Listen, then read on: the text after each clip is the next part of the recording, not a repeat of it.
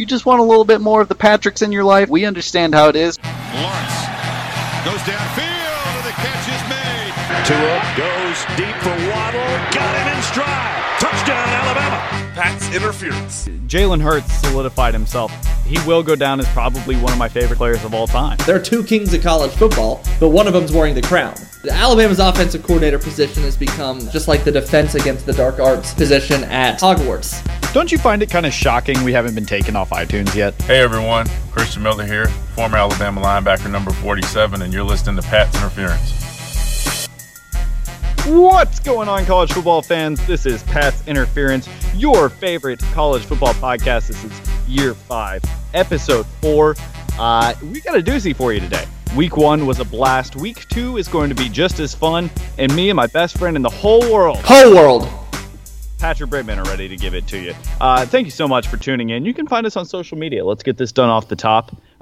We are at PI_podcast on Twitter, at Pat's Interference. That's PAT_S Interference on Facebook, patsinterference.com.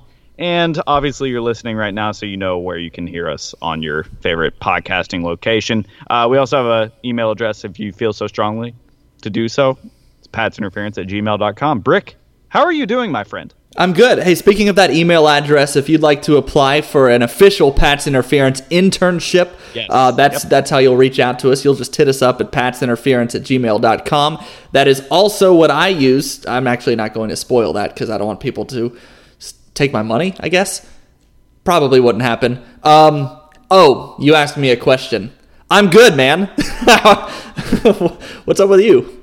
Oh, I'm good. I think we need like an intern to run our, like a sound engineer to set up our sound booth. Yes. Like a producer to actually put our episode together. Yes. We need an intern to do our social media. We need an intern to run our website. Yes, and you'll have to relocate. Some of you will have to relocate to Starrett, Alabama. Some of you will have to relocate to Durham, North Carolina. We also can't afford to pay you. But if you were interested in becoming a Pat's Interference... Okay, so, like, you've got your resume, right? You want to put this on your resume. Let me tell you this right now. Okay, you've got the Dan Patrick Show. Who cares? You've got, the ESPN. You've got the SEC networks. Who gives a rat's ass? If you can put... Dan Leba who? Yeah, exactly. Paul Feinbaum what? No. You want to put Pat's Interference intern on your resume, and I swear, by the time you hit 35, you'll be the leader of the free world. Yeah, probably. That's actually a big reason that Donald Trump's president is because I like how we just have started this thing in year 5 where we just keep going with a bit till it just devolves into nothing. Oh, I was about to get into that's how he became a billionaire and then became president. All right. The good news is you get a tax break because technically, since we worship college football, this is a religious cult. I mean, group.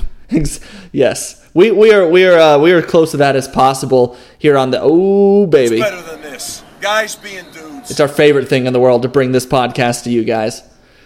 Just guys being dudes. Hey, let's get into week 1, shall we? We had a doozy of a Thursday night last week. Yeah, a lot of good Thursday games. Let's talk about Clemson. Travis Etienne putting his name up there for the Heisman pretty early with a very aggressive 12 carries for 205 yards and 2 touchdowns on top of that as Clemson rolls the Yellow Jackets 52-14. Trevor Lawrence did not play his best game. 13 for 23 for 168 yards. Did have a touchdown, but also threw 2 picks. Brick, are you worried about Trevor Lawrence? No, I'm not. Although that seems to be the only thing anybody's talking about from this game. Like they didn't just give their running back the ball 12 times, you said, for 200-something yards, and he had a 90-yard touchdown. He had like a 40, a 60. It was like... Yeah. I mean, yes, at some point Trevor Lawrence isn't going to be able to play a game like that. Maybe this weekend against Texas A&M. Trevor Lawrence can play. He could be average all season, and Clemson will win out. I mean, look at Greg McElroy. I mean, like, he can be average all season and win out. Like, look at Blake Sims. Actually, Blake Sims was awesome, but you get what I'm saying. He doesn't even have to be the Trevor Lawrence that we know he is. So I'm not even remotely worried about Clemson or Trevor Lawrence. Right. T. Higgins and Justin Ross both had huge catches, I guess just T. Higgins. I'm sorry. I thought the other one was Justin Ross, but it ended up Higgins was the one with the 62-yarder down the sideline, made a great catch on the ball. You know, it doesn't bode great for what Clemson's going into in week 2, which we'll get into a little bit later, but I'm still not worried about them in the least. I think it was a little bit of first week jitters, which we saw a lot of top teams have, Brick. One of those teams being Alabama, if you're good on Georgia Tech Clemson. Yeah, no, I don't know that there's much else to say there. The most we can really say is that if we're going to sit here and even bring up negatives about Clemson in a 52-14 win, then that's how good this team is. Speaking of, now you can go to Alabama. That was my transition. Speaking of, Alabama only up by 11 at halftime, did sit 4 starters in the first quarter, ended up just being the first quarter, not the first half. That obviously kind of, I think that... Can I... Nah. You go ahead. I shouldn't go into the ins and outs of asking the University of Alabama these kinds of things. I don't want to upset anybody. So you just continue. I thought better of what I was about to say. Okay. I don't even know where you're going, but if you're already slamming the brakes on it, that means we probably shouldn't say it. Let's just not do it on this very, very, millions of people listen to this podcast. So there are times when you have to be careful. You don't want to offend anybody. Remember the scandal from last year? Remember what you said, and like Kate Middleton got involved. We don't want to go through that again. I didn't think our lawyers would ever get off that case. Bosco had to work. I mean, she burned the candle at both ends. Whew, Bosco, okay. Bosco is our ringer, right? Bosco, a former, by the way, Pat's Interference intern, might make more money from this podcast than us now. Guarantee she does. Yeah. So, God, what were we saying? Like, Alabama was only up by 11 That's at half. right. Everybody's starting to freak out for no reason. Then Alabama came out and covered the spread. Yeah. So, not that much to talk about. They only gave up 3 points. They had a turnover at their own 25 and gave up 0 points from it. It's as bad as, quote-unquote, bad as they played in the first few drives. You had Tua Tagovailoa throwing for over 330 yards. You had Jerry Jeudy with, 13 catches? Yeah. 10. Sorry, career high 10 for $130-something. Yeah, I mean, that's where I got the 13 from. Yeah, so it was 13 yards a catch. But, I mean, it was really a great game. It was really a great game. If you're coming away from this game with more negatives than positives to say about it as an Alabama fan, and I'll even be a Bama homer here. This used to be an Alabama football podcast till we made it more of a national deal. We're both Alabama grads, but well, we just got too big for that. So we've got a lot of Alabama fans that are friends of ours because, again, that's where we went. And we both know separate people that have gone and looked at this game and had more negatives to say than positives. And that's, one, you're making us look stupid. And two, it's wrong. You had one thing that I enjoyed seeing from this game was Miller Forrestall and Major Tennyson both getting touchdown. Player of the game, baby. Player of the game. We don't have time to get into why you call him that. That's a different topic for a different day. But Major Tennyson and Miller Forrestall getting more touches on the ball, I really like seeing. I'm a really big fan of getting the ball to your tight ends, and I think Tua's adjusted to the Sarkisian offense very well. It's not that hard when you are Tua, but at the same time, I think he looked great. I think it was on Reddit, somebody said that Alabama's offense this year was just going to be death by 1,000 cuts, right? I'd be fine with that. If you got a game where your quarterback is 26 for 31 for 336 yards and 4 touchdowns, and you're complaining about something is wrong with you, not the team. I think death by 1,000 cuts is a good thing. I mean, you've got it's great. Tua fell into a. And they've talked about it all offseason. He became too reliant on the big play. He always went for the home run, and we saw how that it affected the team in the national championship game against LSU. I mean, you had mistakes there, and you had injuries, but he's really talked about wanting to take what the defense gives him more. He's not Superman. He doesn't have to be Superman on every play. I want to get into more from that game before we move on. There's not much to say about a 42-3 win, but we will talk about more of the positives. You mentioned the tight ends. Well, what about the fact that we started off this podcast last week really sort of bemoaning the loss of Dylan Moses? So you're starting 2 freshman inside linebackers. Everybody's freaking out. And yes, it was Duke, but Duke's, they looked great. Duke's. They're not formidable, but they're not an CS school. They're not a group of 5 school. They have David Cutcliffe, who's a great offensive coach. Duke can do things on offense. But no, my point is the 2 freshman linebackers couldn't have come in and have been better. Yeah.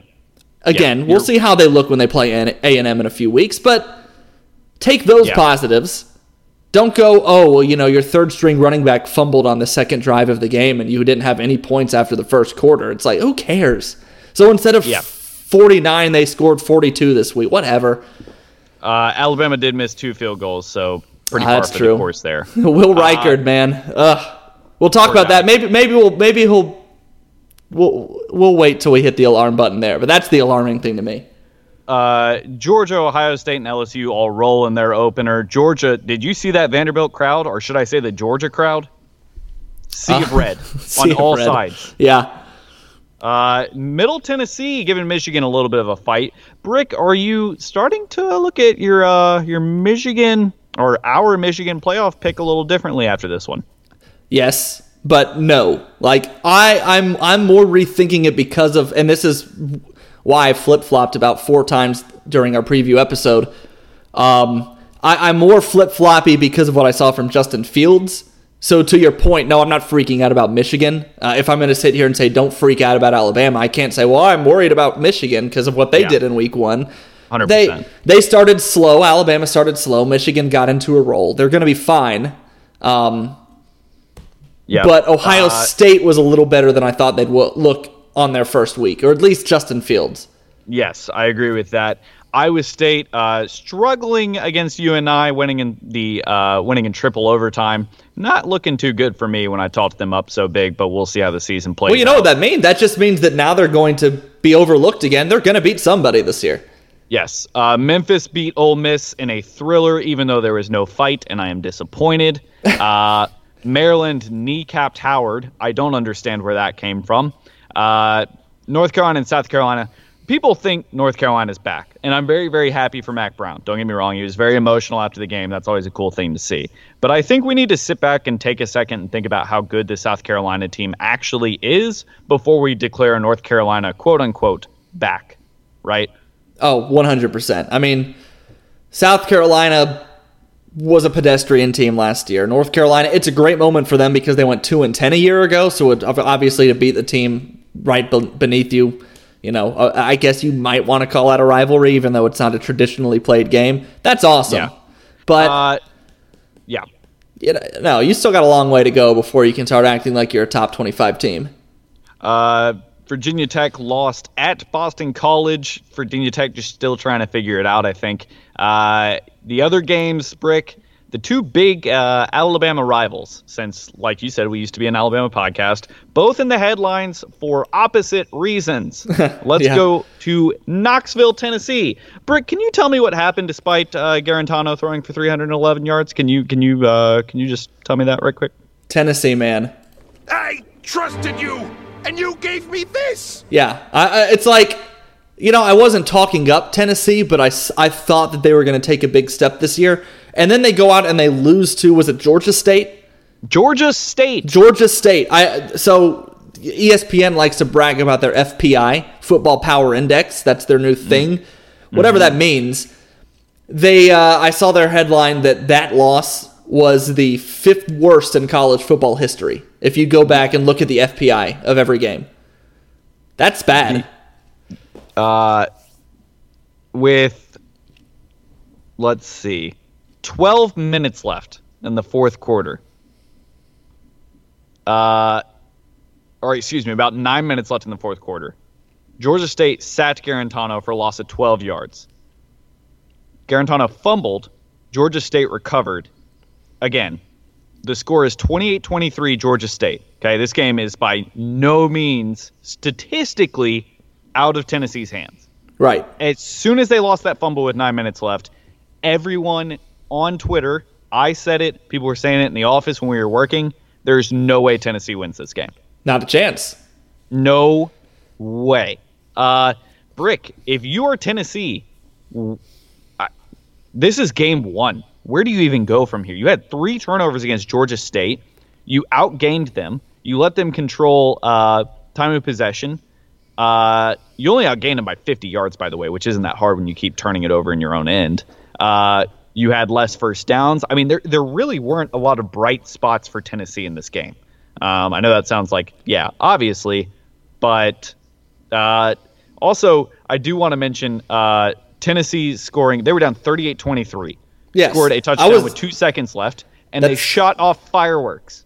They did not shoot off fireworks after that touchdown. I swear to you. Listen, I know that they've got to be automated, right? Dude, no, you don't automate fireworks. I mean, maybe you might be right, but you're an idiot if you automate fireworks. Somebody hits a button for fireworks. You don't automate fire. Do you know how risky that is to automate fireworks, to let the robots be in charge of the explosives? So you mentioned, I was about to get into that. So it ended up being a 38-30 loss for Tennessee. And you mentioned the gentleman's touchdown that they got at the end.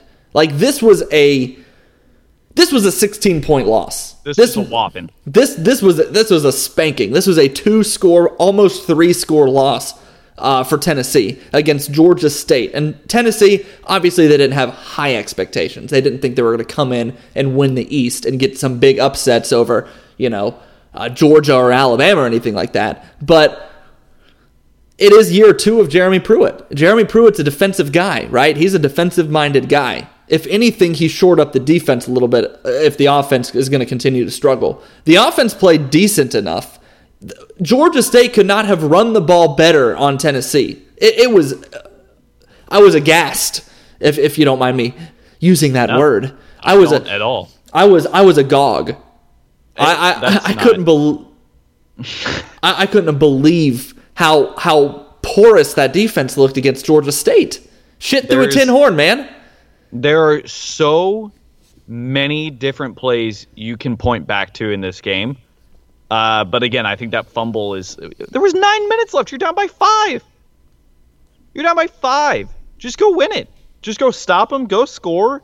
Yeah, it's embarrassing, but you won. And they just couldn't do it. They couldn't do it. And I don't know where you go from here. Because the obvious answer is fire Pruitt, but that buyout is huge. No, you don't fire Pruitt. First of all, you remember the coaching search? Let me just take you back a year and a half. You can't fire Pruitt. You were blessed with Pruitt. You were looking at, you went and tried to get, who was it? Was it Schiano? Yes. Was that who they had quote unquote hired until they decided not to because of the backlash they got from it? Yes. And they were looking at worse than that. They were blessed by Pruitt. They won't get better. No. You can't. Yeah. You can't move on from Pruitt. You can't move on from Pruitt for another 2 years. Like, you have to just look at this as he took over a dumpster fire and he's going to take his lumps. And then if in year 4 this is still happening, then you can do it. But this is bad. This is just really bad. Tennessee plays BYU next week, who just had a tough loss against Utah. They'll be looking to avenge that. Luckily, they get that BYU game at home. They play Chattanooga, so they'll hopefully get one more win, right? After that, they're at Florida, home against Georgia, home against Mississippi State, and at Alabama. Now, if you're Tennessee, you got to do what FSU's doing right now, and you got to try to feed it to your fan base that was a fluke because they don't believe it was. And I don't know if you saw this on Twitter, but they didn't even, if you look at their tweets, they didn't even bother to post the final score. No, that was right? They didn't even post the they didn't even post the final score, and then the next tweet was week 2 begins now on Monday. Shout out Matt Suter, runs Durham Bulls Twitter. I don't think we have too many parties that follow Durham Bulls Twitter and listen to this podcast, but if we do, the ruse is over. Matt Suter runs the Durham Bulls Twitter. It doesn't take too much research to figure that out. He is excellent at running social media. This is my boss, okay?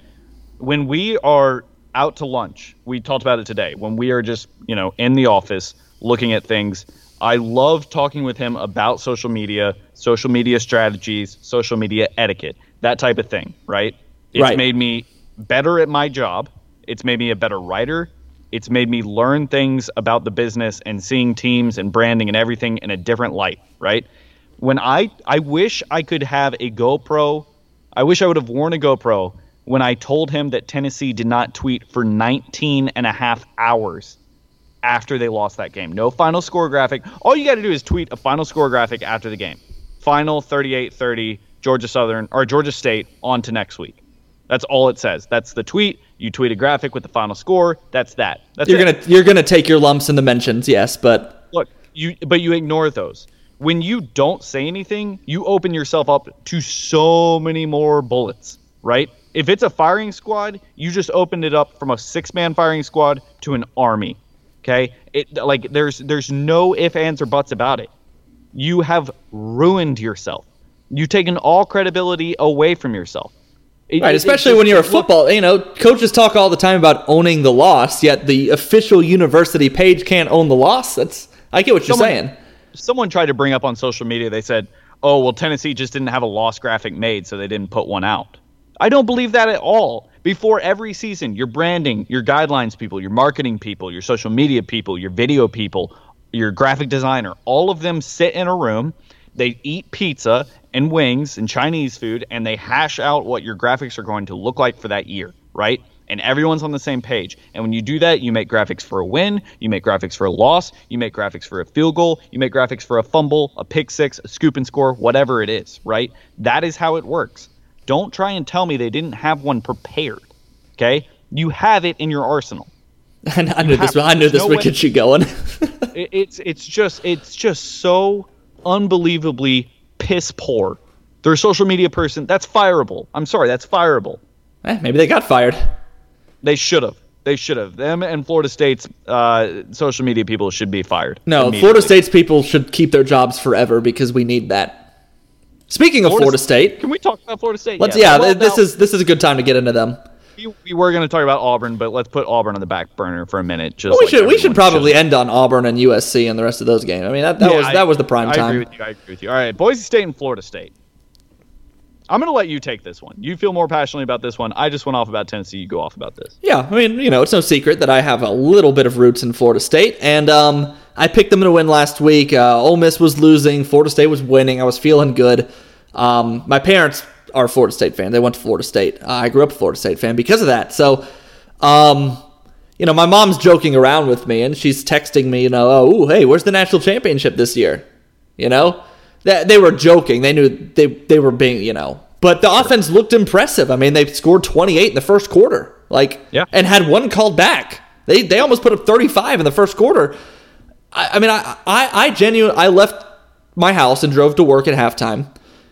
And I maybe I cursed him. I have no idea. It was just all of a sudden they were right back to last year with the offense. It's like what?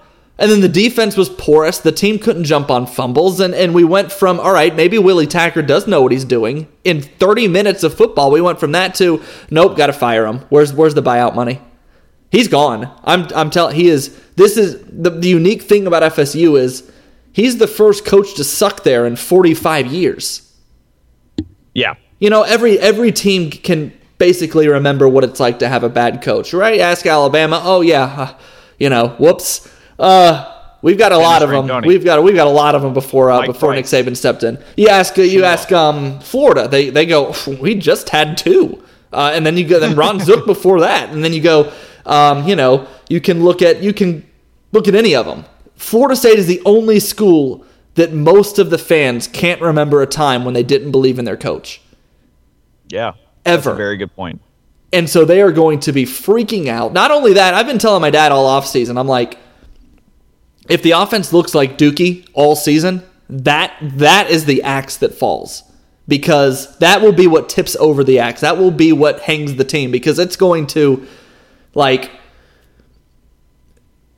They hired a Bryles to fix this. They hired a Bryles to fix this.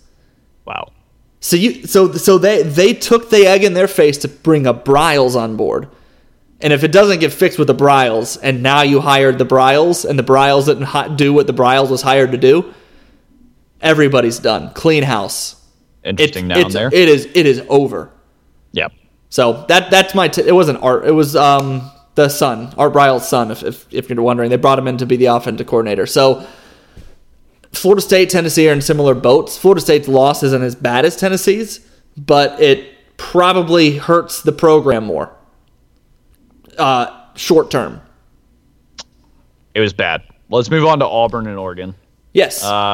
The other game on Saturday night, or I should say the big game on Saturday night, Auburn and Oregon, okay? With 2 minutes left in the fourth quarter. Or, excuse me, a minute and a half left. Yeah. Okay? 3rd and 3 for Auburn. ESPN gave Oregon a 75.5% win probability. They lose 27-21. Bo Nix, 13 for 31. He threw 18 incomplete passes, 2 interceptions, 177 yards, and 2 touchdowns. And, boy, let me tell you, that last drive looked great. But the people who are saying Bo Nix for Heisman, he's the next Cam Newton, stop. Stop it. You clearly didn't watch the game. The kid looked completely lost against a Oregon defense all game long. Auburn could not rush the ball. Auburn couldn't pass it in the first half. This was Oregon's to lose, and boy, did they lose it. Dude, Oregon should have been up 28-3 at halftime of this game. Yes. And again, of course, like at work, we did of course, we cover Auburn and Alabama, and we had a crew in Auburn, and we did a 45-minute post-game special because it was on ABC, and I work at ABC. And so this was our night, right? Auburn was our game. This was our night. We had some Bama in the post-game show, but Bama played at 2:30. Auburn played at 6:30. That's our primetime game. So I watched every snap. And Auburn was lucky at halftime that they weren't down 28-3. I mean, Oregon dropped a pass on 3rd and goal in the end zone, a very catchable pass, and then the kicker shanked a 20-yard field goal. Boom, Auburn takes over. Oregon returns a punt down to the Auburn 5. The very next play, Justin Herbert fumbles the exchange, and Big Cat Bryant takes it 88 yards down to the Auburn 3. Like, it could not have been more lopsided Auburn in that first half. And then I kept telling everybody, I said, this game is 14 to... Everybody at work was like, man, Auburn looks bad. This is bad. They're going to lose. We've got a lot of Auburn fans. I'm looking at all of them going, dude, do you know anything about Auburn football? It's a 14-6 game at halftime. I knew the whole way through. I didn't care when Auburn went down 21-6. I said Auburn's winning this game. When it was 21-6, I called him out. Because I said it was Oregon can only squander so many chances, right? You as a football team are only going to get X amount of chances. If you squander eventually Auburn's going to get their licks in. Eventually Bo Nix is going to take a 4th and 3 and dive 5 yards forward and get it. It was an amazing play, and if it had been Stidham, if that 4th and 3 had been... This is what I'll say about Bo Nix. If that 4th and 3 had been Jarrett Stidham, Auburn loses that game. This is the 4th and 3 converted with about a minute left. Yep. But he made a great play. He made big plays down the stretch. He was set up in a position to succeed. He looked bad for 85% of this game. And he's got we saw the tools. He's got a very bright future ahead of him. He clearly looks... You can see the talent there. And if Gus Malzahn, whoever coaches Auburn for the next 3 years, is able to coach him up, he'll be a fine quarterback. And he'll be one of the better quarterbacks in his conference eventually. But he was not that on Saturday. Auburn looked bad. And Oregon... Sorry, man. We keep trying to listen to the Pac-12's got the team, and then here we are. We're going to play a quick game to wrap this up of buy or sell. It's going to be really quick. Sure. Buy or sell Justin Herbert. I've always sold Justin Herbert. He's got a good arm, but I don't think that he's a NFL long-term impact quarterback. Buy or sell the Auburn Tigers. I'm still selling Auburn as a 4 or 5 loss team this year. I don't think they're going to be competing at the top of the West. I agree with you. They looked disappointing, like you said, for 85% of the game, and that's the best way that I could put it. They couldn't get anywhere on the ground against Oregon. No, I mean they're on the road at A&M in 3 weeks. They've still got Alabama, Georgia on that schedule. They go to Florida this year. They got to play LSU. They go to LSU. They go to LSU, where they haven't won since 1999. Yeah, so, I mean I am not feeling good if I'm an Auburn Tiger, but try telling them that. You're happy. You're happy because it would have been a lot worse had Auburn gotten smoked in this game for everybody's long-term future. Bo Nix would have lost his confidence. Now he has confidence. Gus Malzahn keeps a little bit of his job there, but we'll see what happens the rest of the way. I still don't think he's coaching there at the end of the year. 2-point loss to Tulane. All right, let's move on to USC versus Fresno State. Only reason we're talking about this game, very sad. USC quarterback JT Daniels tears his ACL. He's out for the season. had a decent game before he went out, and that that'll do it. It's from bad to worse, really, at USC. That 31-23 win is big, and it really was 31-13 at the start of the fourth quarter, so it was even bigger than that, especially because they didn't score any points in the fourth quarter. But, man, oh, man, the prediction you have of Urban Meyer heading to USC sounds more and more likely with each passing day, my friend. I think it's happening. I'm not backing off of it. It sinks that they lost their quarterback. I didn't want that to be a part of the prediction, but we never do. Right. I mean, I hate. But the rest of the season, they're going with a true freshman that, quite frankly, I've never heard of. I'm not saying he's terrible, but you know me. I keep up with recruiting pretty well, and I don't know who this guy is. Yeah, I've never heard of him either. He's not. He might be fine, but what I'm saying is, when you hear true freshman quarterback at USC, it's it's JT Daniels, it's Matt Barkley, it's you know who the guy is. Matt Carson. Leinart. Yeah, exactly. Yeah. All right. Monday night. Sunday night. We have a thriller. Jalen Hurts led the team in passing, rushing. He can do your laundry, do the dishes, shine your shoes, sweep the house. I'm quoting Friday Night Lights here. And he can pass. If you want to win, put Booby in or put Jalen Hurts in. My God, 20 for 23, 332 yards for 3 touchdowns, 16 carries for 176 yards and 3 touchdowns, and he fumbled. He had a great game. No one's denying that. Did you see the post-game interview? I saw the post-game interview, yes. Did you see how upset he was after the game? I love it. Let me give you my opinion, and I want to hear what you think, and then I'm actually going to save most of that post-game interview on the interviewer's side for my sound-off. Get ready, Holly Rowe. I know you listening.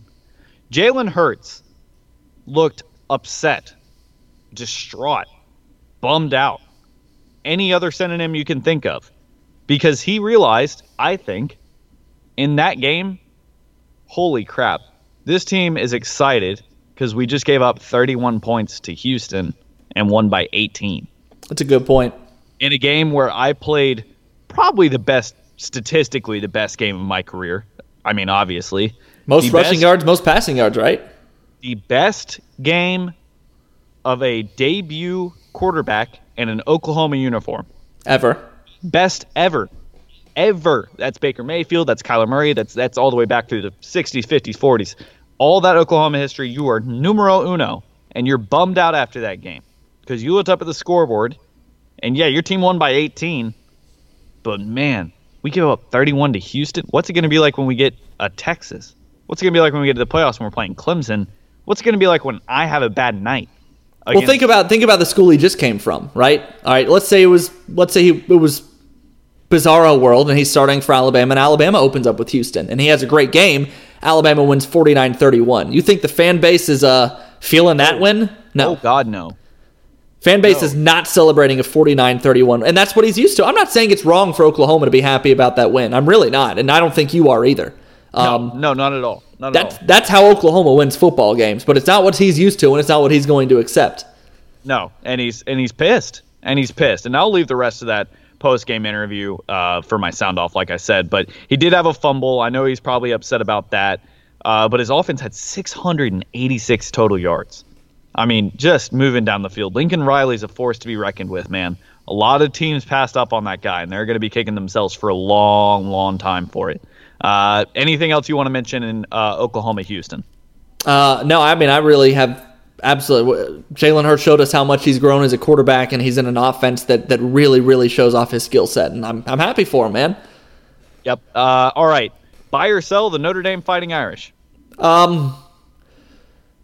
What am I buying or selling them as? Do I think they go back to the playoff? No. Are they top 15? That's their pinnacle because they refuse to join a conference. If you're a Notre Dame fan, I don't see how every season is not playoff or bust. I don't think Notre Dame... Okay, Paul Feinbaum said this, and I disagree with a lot of stuff he says. Don't get me wrong. But he brought up this week he doesn't think Notre Dame should be allowed in the playoff, and I would almost resonate that because they don't play They play a decent schedule just by default because they get certain teams every year, but it's not Michigan. They're not playing Michigan every year anymore. No. They got USC. They don't play a tough enough schedule to give them the benefit of the doubt anymore. They're just Notre Dame, right? It's the way I know Alabama gets, sort of the benefit of the doubt, but at least they're in a conference and at least they've got that extra game. Notre Dame's not. And I know I sound like a hypocrite because Alabama's gotten into the playoff twice or once and then one national championship without winning their conference or getting that extra game, but still, they play in the SEC. Notre Dame doesn't have a tough enough schedule to do that, and so if we're going to sit here and go conference, what conferences are getting in, what conferences aren't getting in, for Notre Dame to now cancel 2 of those conferences, we're going to talk so much about conference championships and, Ohio State, they did win the conference, but then they lost. No, I'm sorry. Join a conference, poop or get off the pot. And I'm also selling them as a playoff team. But are you buying or selling Ian Book? I'll buy him. I wouldn't mind if he started. I think he's good enough to start for a lot of teams. I think he's good enough to lead his team to the playoff if he's got the team around him to do it. I think Ian Book is a decent quarterback. I don't think he's anywhere near the echelon of the elites of Hurts, Tagovailoa, Lawrence. No, he's no. He's closer to the middle of the pack than he is to the top of the pack. He's a top 20 quarterback, but he's closer to being in the middle top 50 quarterbacks than he is to being in the top 10, top 5. Louisville had a decent shot at this game for a good bit. They were only down by 11 in deep, or not deep, but I guess about at the beginning of the fourth quarter. They forced a couple punts, and had they been able to push the ball across, that's a 4-point game. Good news for Louisville. Their defense they ended up giving up 35 at the end of the day, but how much were they giving up to this team a year ago? Who knows? Yeah, Their defense looked a lot better. How much difference does a year make? It's that's huge for Louisville. If you're Notre Dame, I wouldn't be very excited about that game. That would be boding some very tough things, especially when you look down your schedule and you're at Michigan and at Georgia this year. Oh, so they do have Michigan this year. Well, they do have Michigan this year, but I think within 2021, I think is the year they lose them off their schedule. Okay, gotcha. But Brick, let's move on to our most important segment that's going to last about 12 seconds. If you could just go ahead and cue up the music for me, that'd be nice. Yep. Mm-hmm. Yeah, sorry. Give me a second. My computer's kind of. It's fine. I'll get the boards ready. Ooh, baby! Buffalo going up top on Robert Morris, 38-10, 5 for 10 for 69 yards, 5 with 2 touchdowns. Kent State lost. Yeah, Kent State lost. I can't tell you the score. I can't even tell you anything that happened. That's it for our Sweetheart segment this week. They got forked by Arizona State. Herm Edwards forked them. That sounded kind of dirty. Now that you put it that way.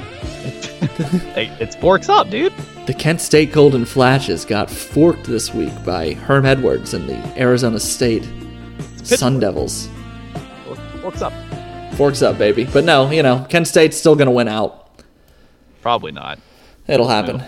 Yep. All right, so what we got? We got a sneaky good schedule coming up this week, and a sneaky good game. Seriously, we're now into week 2 of college football. A sneaky good game is Ohio State Cincinnati. I was hoping you were going to bring that up. God, yeah, you're my best friend in the whole world. The whole world. I think Justin Fields has got it. This could be a big game for him, but I think if he plays poorly, Cincinnati's got a shot. This game could go into the second half, and yeah, if he's playing poorly, it'll go into the fourth quarter.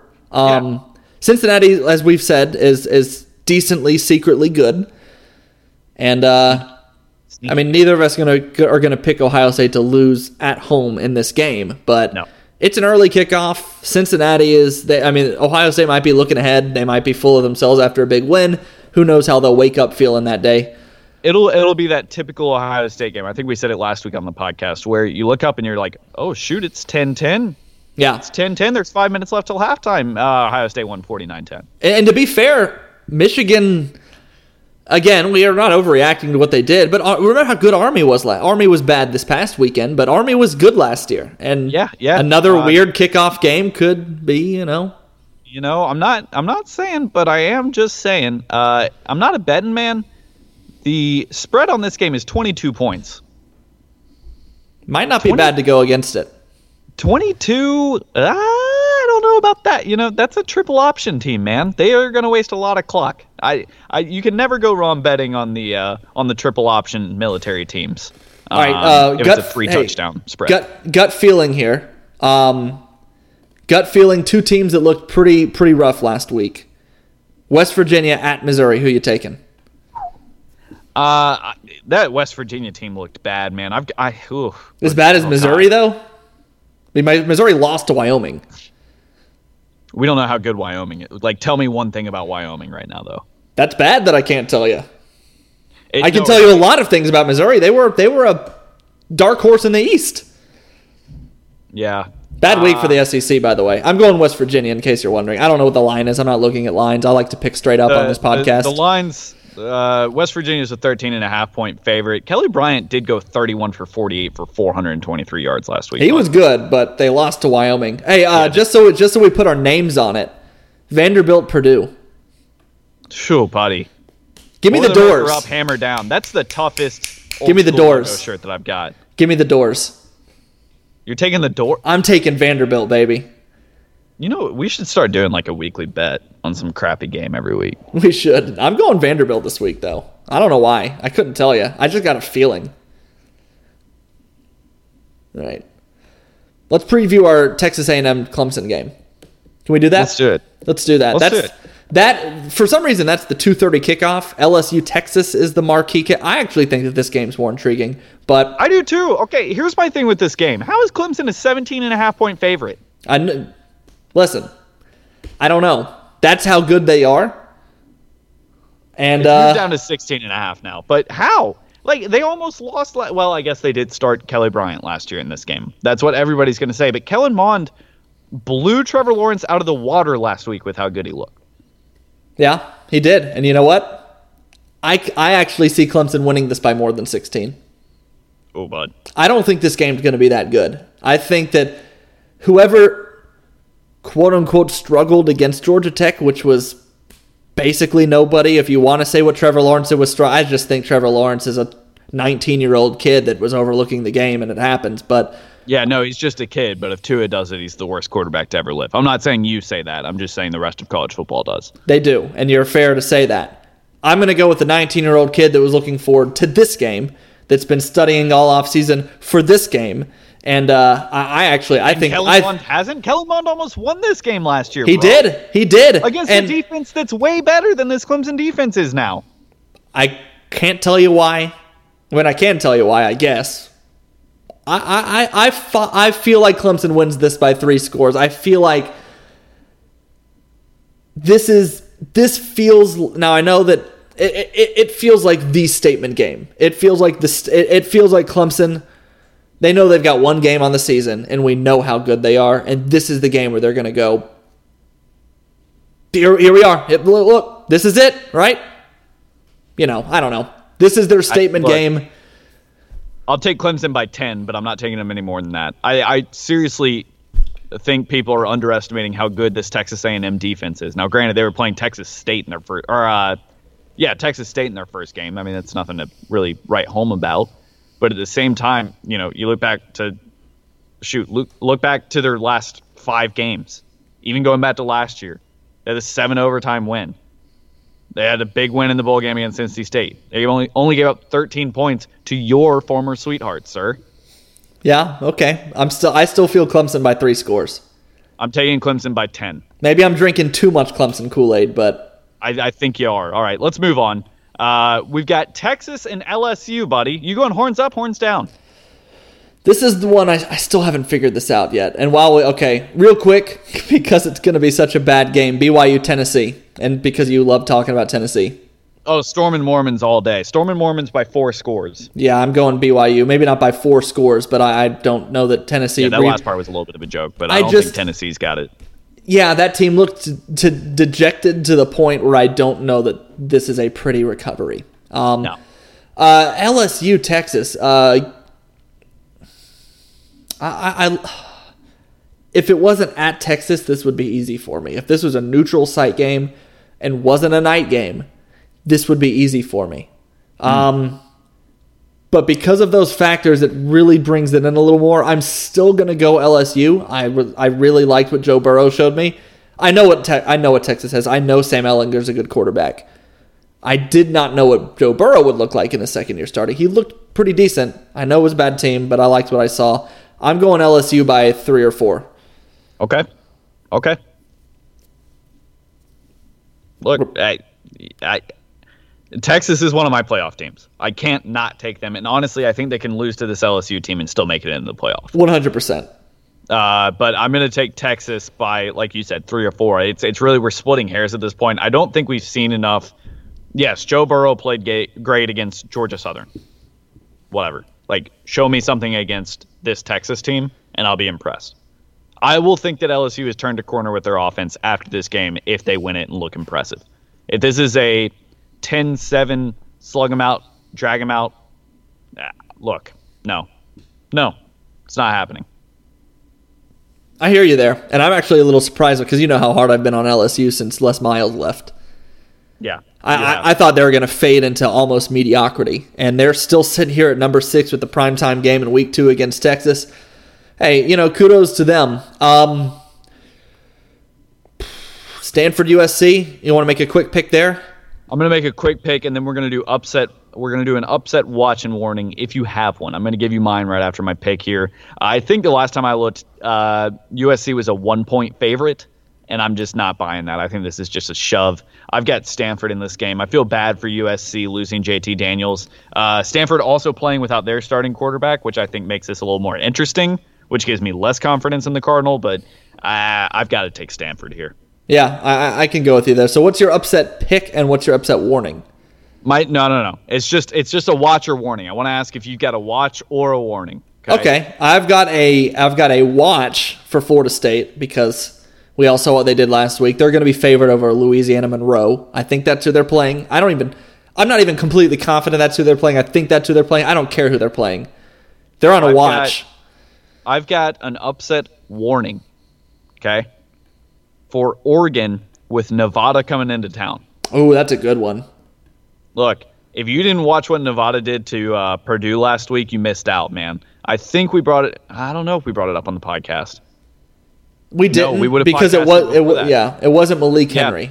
But Nevada kicked a game-winning field goal from 56 yards out, erased a 17-point deficit in the fourth quarter, and Nevada's holder took off his helmet and threw it across the field before the ball sailed through the uprights.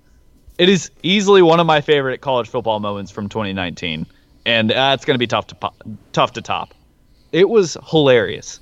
Tough one for Purdue, but I've got to take my upset warning, not just a watch. You need to get in your basement and hug something close to you, Oregon. Nevada's coming in hot. My warning isn't as lofty as yours. But I'll just make the upset pick. I think North Carolina is going to beat Miami. Yeah, I really, really, really hate what Dan Enos did after the game. I'm not a Dan Enos fan now. I really hate what he had to say about his quarterback after the game. We talked about it last week. I buried him. I am emphatically not a fan of that crap. And whatever he did to that kid's confidence made it even worse.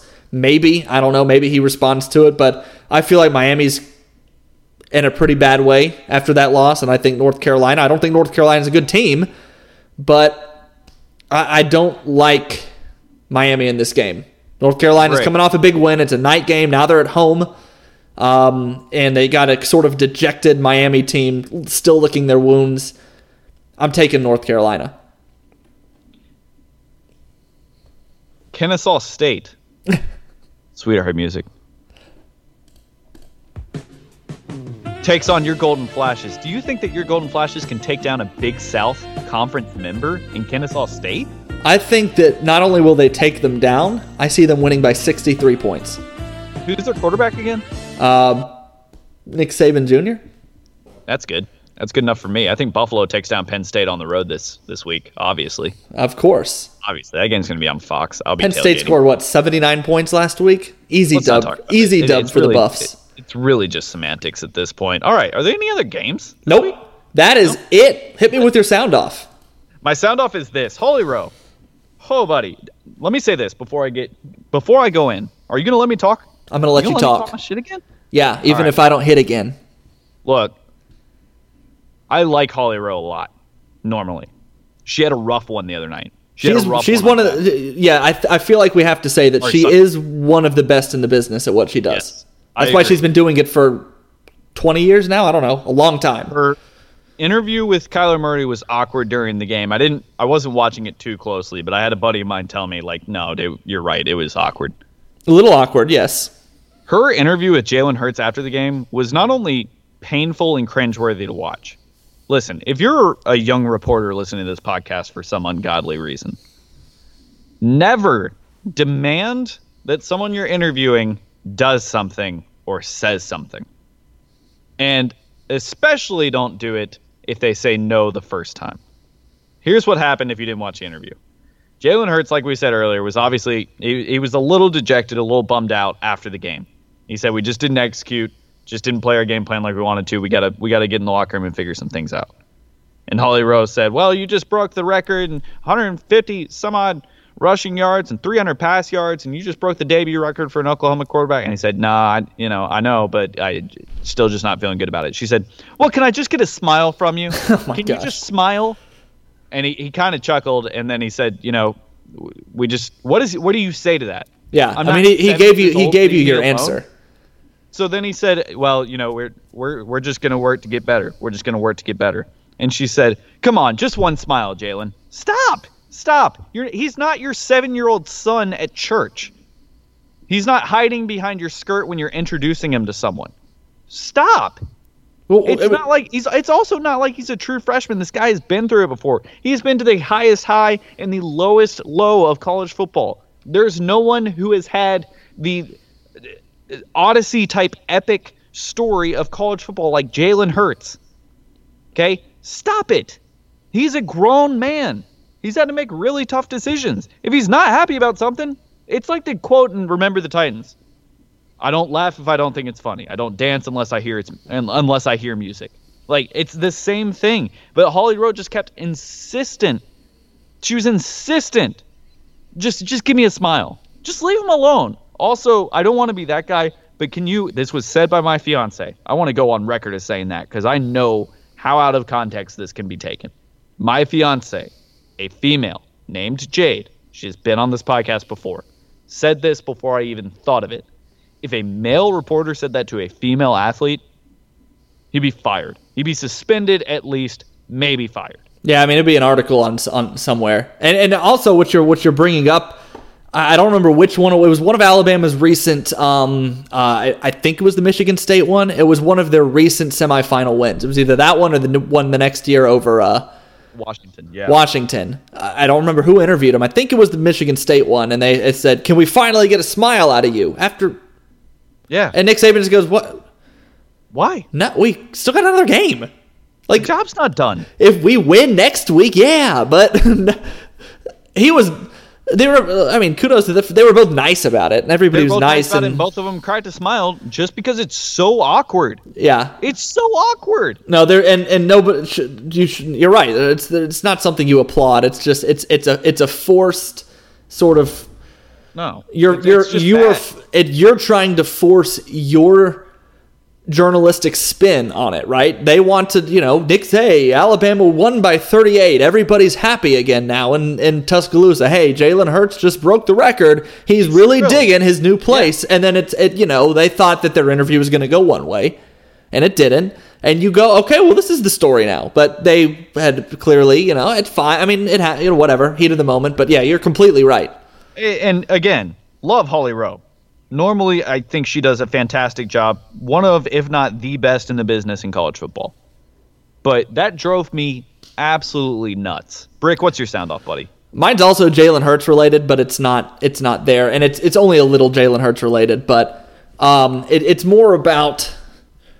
Okay, so preseason and early weeks of the season, every reporter with a pulse likes to say... Well, I don't think we need to do polls. I don't think we need to do top 25 polls until week 6 or week 8 because it makes them sound smart. Preseason polls are overrated. They do nothing. Okay, they're right. They are right. But the reason that they do the polls is so that people can write articles. and you guys get to write articles. But they all like to say it because it makes them sound smart. Well, yep. Okay, so how come after week 1, when most teams played a sort of easier schedule, right? Most teams play a warm-up game and some teams don't. Why in God's name after week 1 is now everybody coming out with, here's who my Heisman leader is after week 1?